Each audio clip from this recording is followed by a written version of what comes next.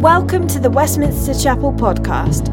For more information and to support our mission to London and beyond, please visit westminsterchapel.org.uk. Daniel chapter 9 verse 1 to 3. Daniel's prayer for his people. In the first year of Darius the son of Ahasuerus, by descent a Mede, who was made king over the realm of the Chaldeans. In the first year of his reign, I, Daniel, perceived in the books the number of years that, according to the word of the Lord to Jeremiah the prophet, must pass before the end of the desolations of Jerusalem, namely 70 years. Then I turned my face to the Lord God, seeking him by prayer and pleas for mercy, with fasting and sackcloth and ashes. Heavenly Father, we thank you for these your precious words.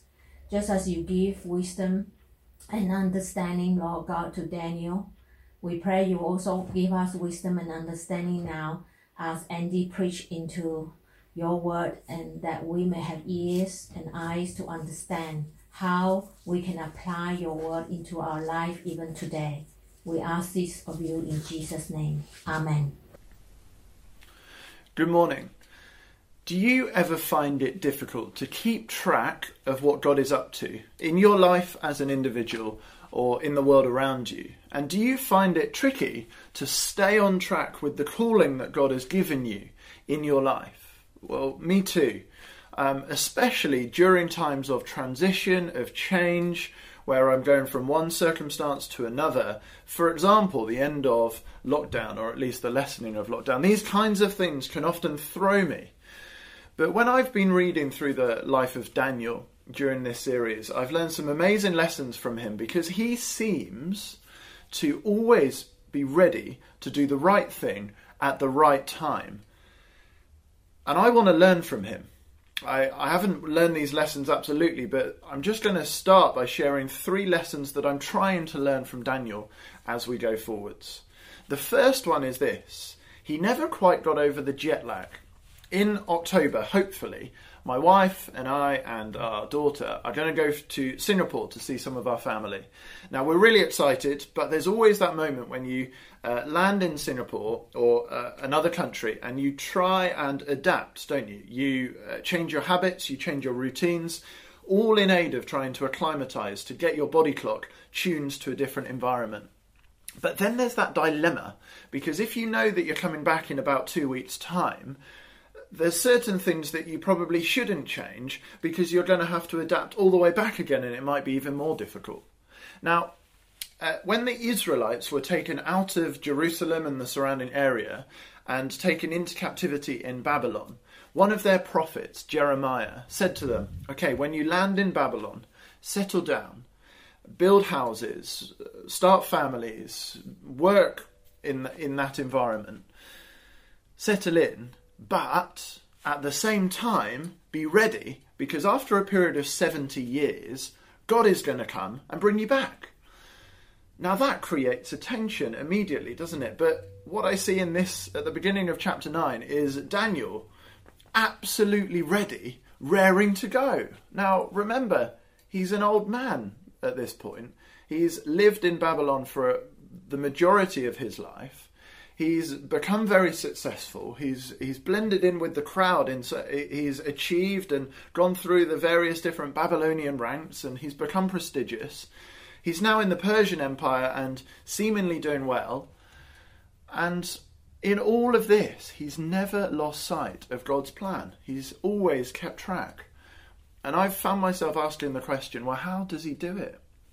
I think there's a little hint later on in the chapter in verse 21. Verse 21 is Daniel kind of just commenting on when all of this was happening. But there's a remarkable comment which I don't think is coincidental. I don't think there's any throwaway comments in the Bible. I don't think the Holy Spirit wastes his breath. So it's there for a reason, and it struck me. He remarked that all of this was happening, he says, at the time of the evening sacrifice, or the evening tribute offering. This was one of the sacrifices that was part of God's elaborate timetable or calendar system that he had given to his people. And his law, and especially the calendar, was given to them in order, a bit like a metronome, teaching them a rhythm of life that helped them to learn the right way to live. It was a helpful sort of metronome to keep them on track with his plans, with his ways, what he was doing in the world. Well, that was the point anyway, until they disobeyed it. But here I see Daniel in some way keeping track of all of that, because you've got to remember, a tribute offering hadn't been offered for over half a century. Daniel would have only been a young boy probably when he was in Jerusalem. These offerings were offered in the temple. Now, for over half a century, the temple has been destroyed and he's been in a foreign land. So he hasn't seen any of this happening. And yet, somehow, his watch still seems to be set to Jerusalem time. Still in the back of his mind, he is aware of the sacrificial system that was going on. He has learned the deep lessons, the principles that God was trying to teach him. So what I learned from him, I think, is that although he'd adapted in an amazing way to Babylon, as he was told to do, he'd also actively designed his life in a way to keep the most important things about God at the forefront of his mind. For example, we know that he prayed regularly. Chapter 6 refers to him praying 3 times a day, which explains to me why he was so ready to pray here. If you pray regularly, you will be ready to pray. If you don't pray regularly, you will find it hard to come to pray when you really need to, because it's not part of your habits, it's not part of your system, it's not part of your body clock. You could say it in this way: good intentions are only sustained by good habits. And that seems to be the case with Daniel. This habit also, though, we notice this habit got him in trouble because it was so countercultural. It didn't fit with the metronome of Babylon. Certain things that he did fitted in fine, but certain things that he actively put into his life in order to stay on track with God didn't fit with the Babylonian metronome, and therefore got him in trouble because they were so countercultural. Which has just got me asking the question, if my life looked like everyone else's around me, then eventually my priorities will change to mirror theirs. Because our habits teach us what's most important in our lives. So for me, this has been a challenge. One example is prioritizing life group. I'm naturally independent, or I like to think that way, and I would prefer sometimes personal time rather than community time. But putting life group in my calendar and then organising my life around it has enabled me to learn the importance of community, the importance of a diverse community affecting my life. That's one example. You might have others. The second thing I've learned from Daniel is that he believed the Bible. This maybe doesn't sound overly profound, but I come across now in Alpha or on campuses speaking at universities, I come across quite a few people who read the Bible but don't believe the Bible. For them, reading the Bible is either the right thing to do because it's just been passed down in tradition, or it's a good thing for you. It's a kind of self-help book where you'll pick and choose nice bits that really help you for the day. Which is okay, but for me that's a bit like just eating the Brussels sprouts in a Christmas dinner. Yeah, they're good for you on some level, but you're missing out on so much. For Daniel, he seems to have read the Bible in the same way, or for the same reason that people check the football scores in the mornings, they check the stock markets on the way to work, and they check the weather forecast before they leave. It's to find out what has happened and why, what is happening and why, and what will happen and why. And for that reason, I don't think Daniel would have panicked at the idea of this enormous transition occurring. Empires rising, empires falling, his people being taken back, into Babylon, into Jerusalem, all these kinds of things, he wouldn't have feared the unknown because it wouldn't have been unknown. He wouldn't have said, oh, we're heading into the unknown, who knows what's going to happen? Because God's word has given more than enough knowledge for us to be confident that he is in charge of the future. And I think we can hold on to that too, if we learn to believe the Bible in the same way that Daniel did. And then thirdly, Daniel played his part. Daniel seemed to know what was important, he seemed to know what needed to be done, and he was willing to step up and take the responsibility to do what needed to be done. Our society, I think, and I find it in myself as well, is full of people who know what needs to be done, but are not willing to step up to take responsibility to do what needs to be done. Whereas Daniel really did. He'd read this in Jeremiah 29. This is what the Lord says. When 70 years are completed for Babylon, I will come to you and fulfill my good promise to bring you back to this place, to Jerusalem. For I know the plans I have for you, declares the Lord. Plans to prosper you and not to harm you. Plans to give you a hope and a future. Then you will call on me and come and pray to me, and I will listen to you. You will seek me and find me when you seek me with all your heart, and I will be found by you, declares the Lord. And I will bring you back from captivity. I will gather you from all the nations and places where I have banished you, declares the Lord. And I will bring you back to the place from which I carried you into exile. Daniel didn't leave praying, which was what was necessary in this situation, to others. He didn't say, others will do that, I'm comfortable, I'll sit back, I've done enough. No, he didn't leave that to chance. But he took God at his word and said, because I believe the Bible, God has called us to call on him. And said, when 70 years are up, we call on him, we seek him. And that is exactly what Daniel does. And when he does it, he gives us a masterclass in confession. Now, online, you can do multiple different masterclasses. You might have seen this, where experts in their field teach some of the tricks and tips to their success. So my wife has been learning how to play basketball from Steph Curry from our lounge. I've been learning hostage negotiation from our kitchen. Daniel here gives us a masterclass in confession, which unusually wasn't one of the topics on the website. But I think it was absolutely central to his success, you could say. And I think it's vital for us to learn how to confess to God. And so here is Daniel's masterclass in confession. Then I turned my face to the Lord God, seeking him by prayer and pleas for mercy with fasting and sackcloth and ashes.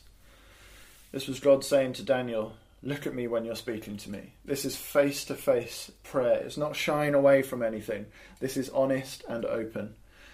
And we also see that Daniel doesn't just fit God into his normal schedule, which he could have done. He prays 3 times a day anyway. But he moved his calendar. He shifted everything so that he could make the most important thing and pray and confess on behalf of himself and his people. The first lesson I learn is that he starts by confessing about God before anything else. I prayed to the Lord my God and made confession, saying, O Lord, the great and awesome God, who keeps covenant and steadfast love with those who love him and keep his commandments. He starts by using God's personal name, Yahweh. He knows how invested God is in all of this, and this is a personal prayer. It's not impersonal. It's not not treating God as an independent character in all of this. This is personal with God. And also, Daniel knows what God has written, and he uses that as fuel for his prayer. At the background of this prayer is mainly Leviticus 26, Deuteronomy 30 and Jeremiah. But also a master's student has put this list together. It just shows the wealth of scripture that is influencing Daniel's prayer. And this teaches me a lesson of using scripture to influence how I pray. But notice at the beginning of this confession, he's starting by confessing what he knows about God from God's word. That's a good place to start. Then he names it and claims it. We have sinned and done wrong, and acted wickedly and rebelled, turning aside from your commandments and rules. First of all, Daniel was a young boy when he was taken out of Jerusalem. He could have just blamed everyone else, blamed his ancestors and everyone else, but he recognises that he is also part of the problem. He is a sinner as well as anyone else. He's not a saint floating 2 feet off the ground. He's like everyone else. So this is not a royal we, this is a personal we. He doesn't water it down. He also he names the sin. We learned this in our Liberating Confession series, that confession is agreeing with God about the verdict. It's not coming up with our own verdict that slightly dilutes the crime. But he uses multiple different words that are quite strong, because I think we should name it for what it is when we call it sin. Don't just call it messing up or going slightly wrong. It's sin. Number 3, recognise the advice that you've ignored. We've not listened to your servants, the prophets, who spoke in your name, to our kings, our princes, and our fathers, and to all the people of the land. Daniel's recognising that there was a lot of good advice that they had actively ignored or not trusted. And I think we should pause.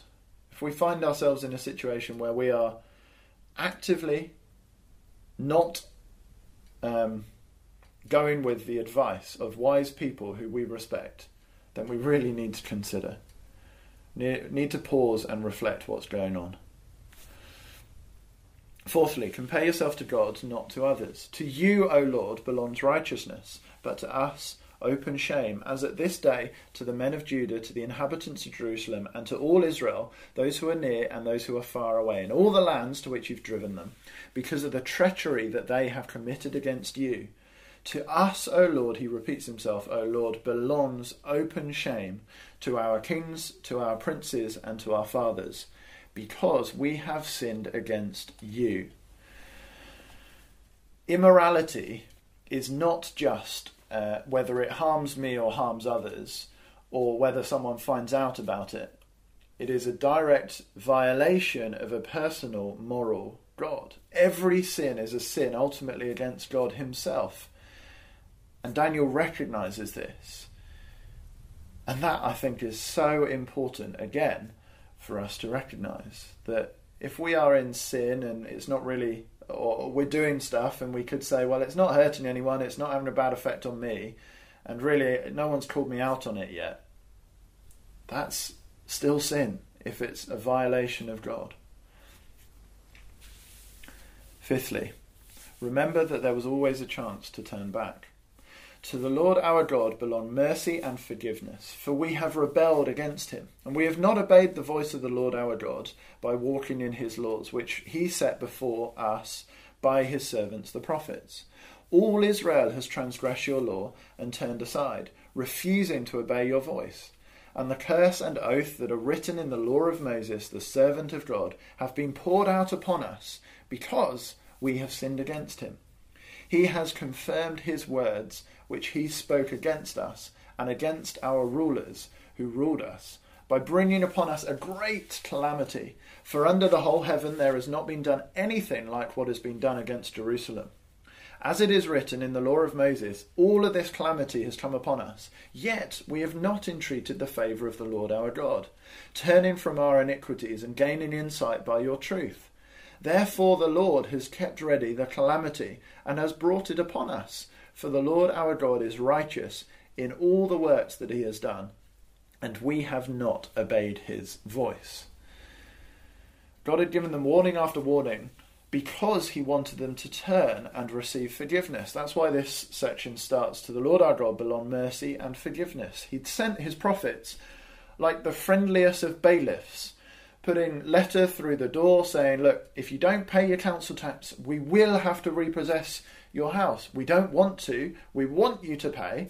But if you continue to ignore this, and what you found in Israel were just a pile of opened bailiff letters that had completely been ignored. There was always a chance to turn back. God was offering mercy and forgiveness. And that's still the case for you. Now, I think the big lesson from Daniel at the moment that I'm learning from this confession is he's warning us, he's warning everyone who reads this, to not wait and see whether God will be true to his word. There are warnings in Scripture for a reason, and sometimes we kind of think, well, if I just carry on in this sin and I will find out because there's been no bad consequences so far.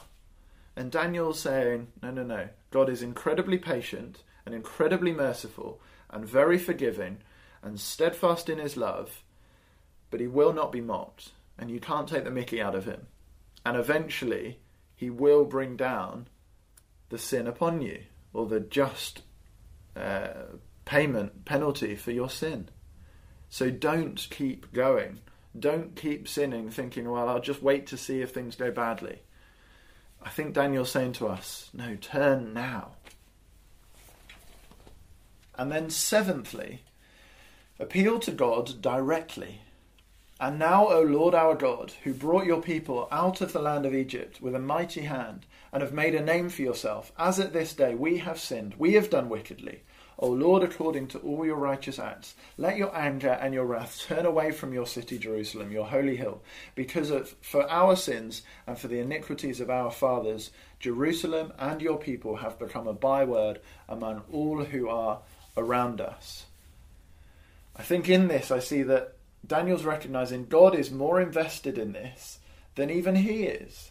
It was God who saved them out of Egypt. It's God who's shown his righteous acts over and over again to deliver his people.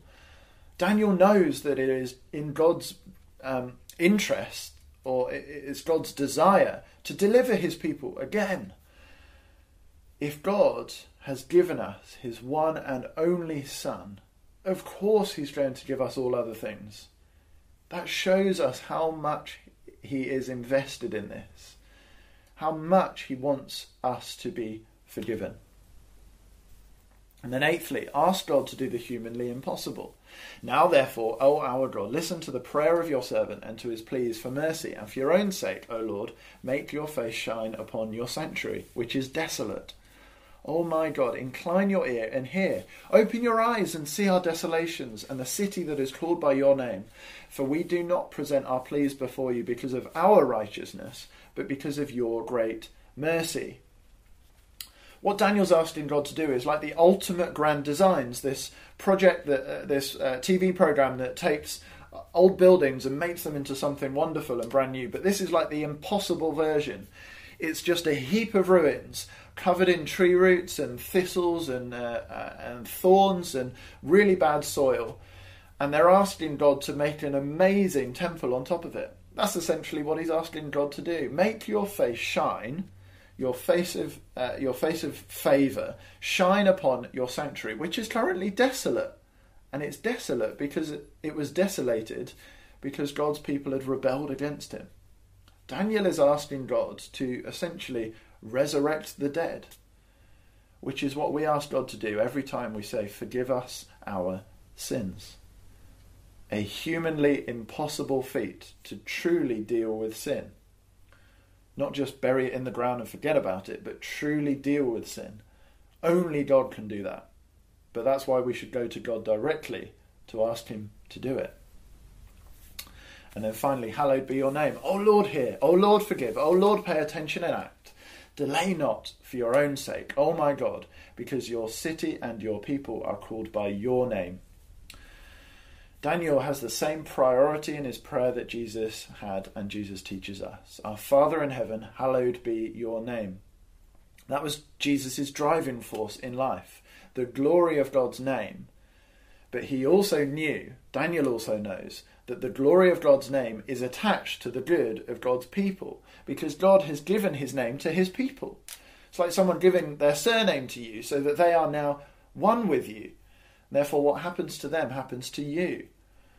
God is so loving that he has given his name to us. And so as we call on him, Lord, glorify your name. This is our ultimate priority, that you would be honoured in everything. You're the creator of all of this. we can know with certainty that as God does that, it will bring about our good as well. What a remarkable confession we've just seen, and hopefully it teaches us some amazing lessons. Daniel chapter 9, verse 20 to 27. While I was speaking and praying, confessing my sin and the sin of my people Israel, and presenting my plea before the Lord my God, for the holy hill of my God, while I was speaking in prayer, the man Gabriel, whom I had seen in the vision at the first, came to me in swift flight at the time of the evening sacrifice.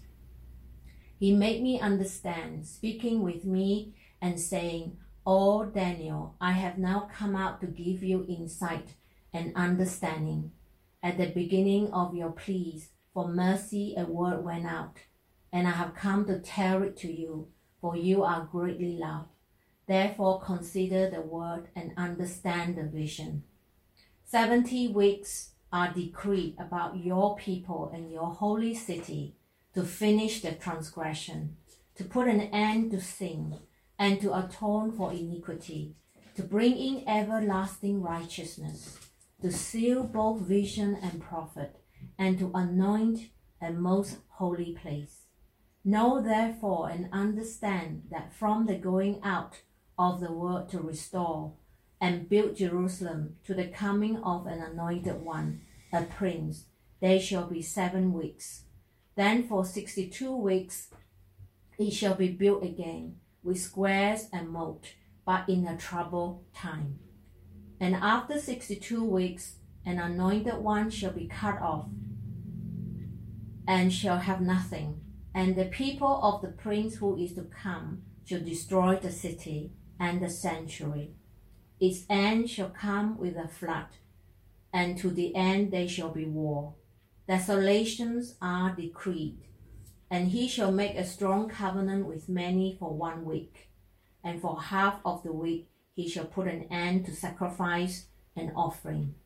And on the wing of abominations shall come one who makes desolate, until the decreed end is poured out on the desolator. Now this passage in Daniel chapter 9 is one of the most widely understood passages in the Bible. The issue is that width of understanding is caused by disagreement. No one seems to know what all of these details mean, and I am not going to claim to do so.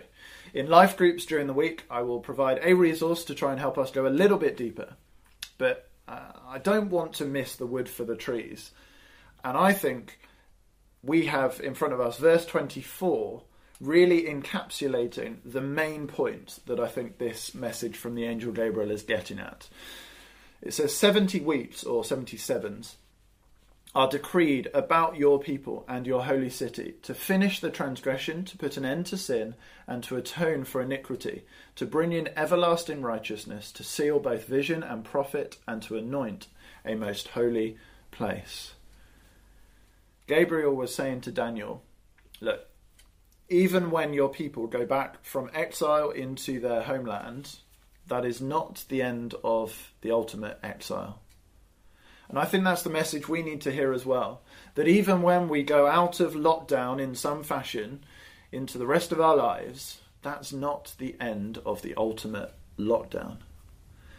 Mike Skinner and the Streets released an album just a couple of weeks ago called None of Us Are Getting Out of This Life Alive. And I think that hits the nail on the head. The thing that has so scared us about COVID will not go away when COVID goes away. Death.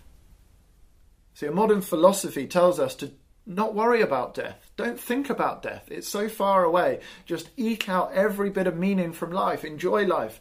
Live life to the full, because that's all there is. Don't worry about death. That would put a downer on it. But that was kind of undermined when everyone started worrying about death. When COVID arrived and it seemed like death was getting potentially a bit closer to many of us. But I think it revealed something good. It revealed that underneath, deep down inside of us, even if we try and block our ears to it, there is a metronome, there is a ticking noise. Now there's that first ticking noise, the Captain Hook and the crocodile ticking noise of this crocodile of death coming closer and closer, and many people just spend their whole lives trying to avoid it until eventually it catches up with them, because it will for all of us. But I think hopefully what many of us have learned is that there is another noise, another metronome going on in the background. It's just sometimes a bit fainter, but it's deeper inside of us. It reminds us, or it's telling us, or it's attuning us to what I call the rhythm of eternal life. It's the ultimate satisfaction that I think all of us are longing for. We feel it in some way at the moment, as we are longing to see loved ones, relatives, friends, family, and be close and be embraced. There is that yearning that has grown inside of us during this time. But even when we get to that point, there is a deeper yearning in every human heart to be in the embrace of the one who loves us more than any friend or family ever could, our Creator God. And in order for that to happen, the exile truly needs to be over. The lockdown needs to be fully finished. And that can only happen with a certain evening sacrifice. See, this exile is our separation from God. It is caused by sin, what we've just looked at in Daniel's confession. And the lockdown is death. It's that ultimate separation from God for eternity. And that can only be resolved, only be turned around by one evening sacrifice that happened, let's say, about 490 years after Daniel got this message from Gabriel.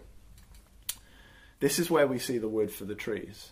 A man hanging on a cross, dying for the sins of the world, experiencing the ultimate exile as he is cut off from the presence of God in the most abominable act of history, as creation murders its creator, who was then raised 3 days later, having opened the door of death, and therefore also being raised up as a prince of a new promised land. And he invites everyone to come and join him.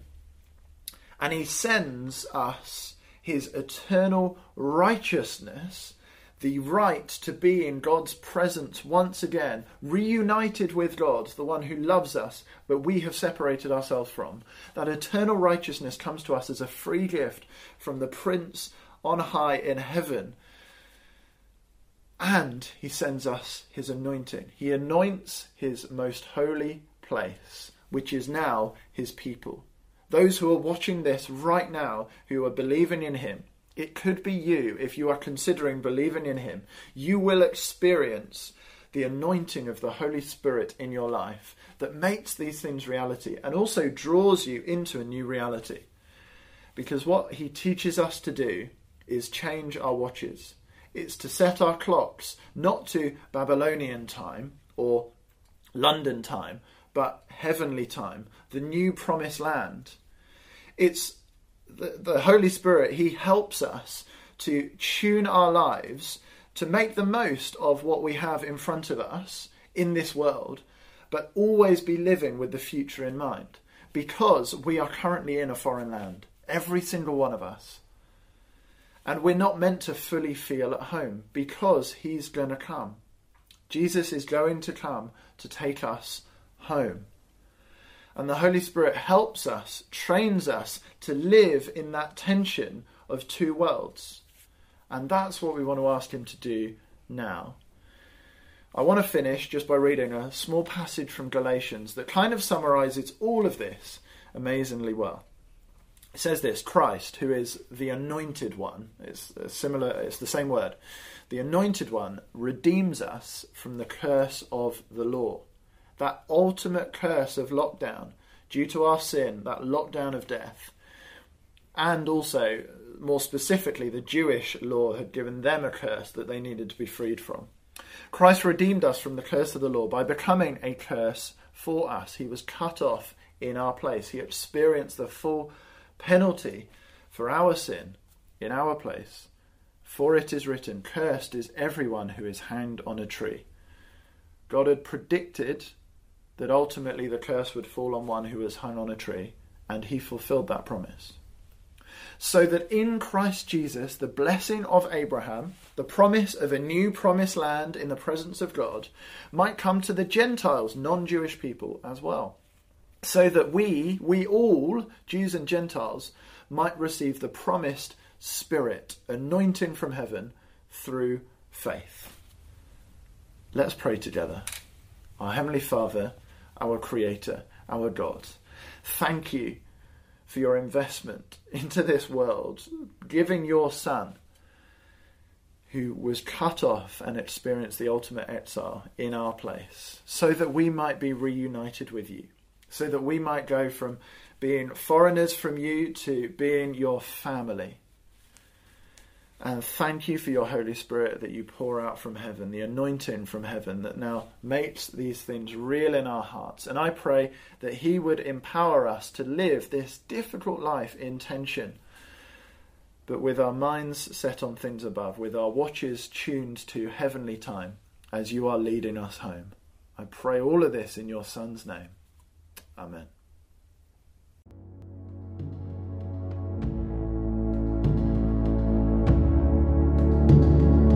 Thanks for listening to sermon audio from Westminster Chapel. If you'd like to partner with us in making disciples and sharing the gospel, please consider making a one-off or regular donation. Visit westminsterchapel.org.uk/giving to find out how.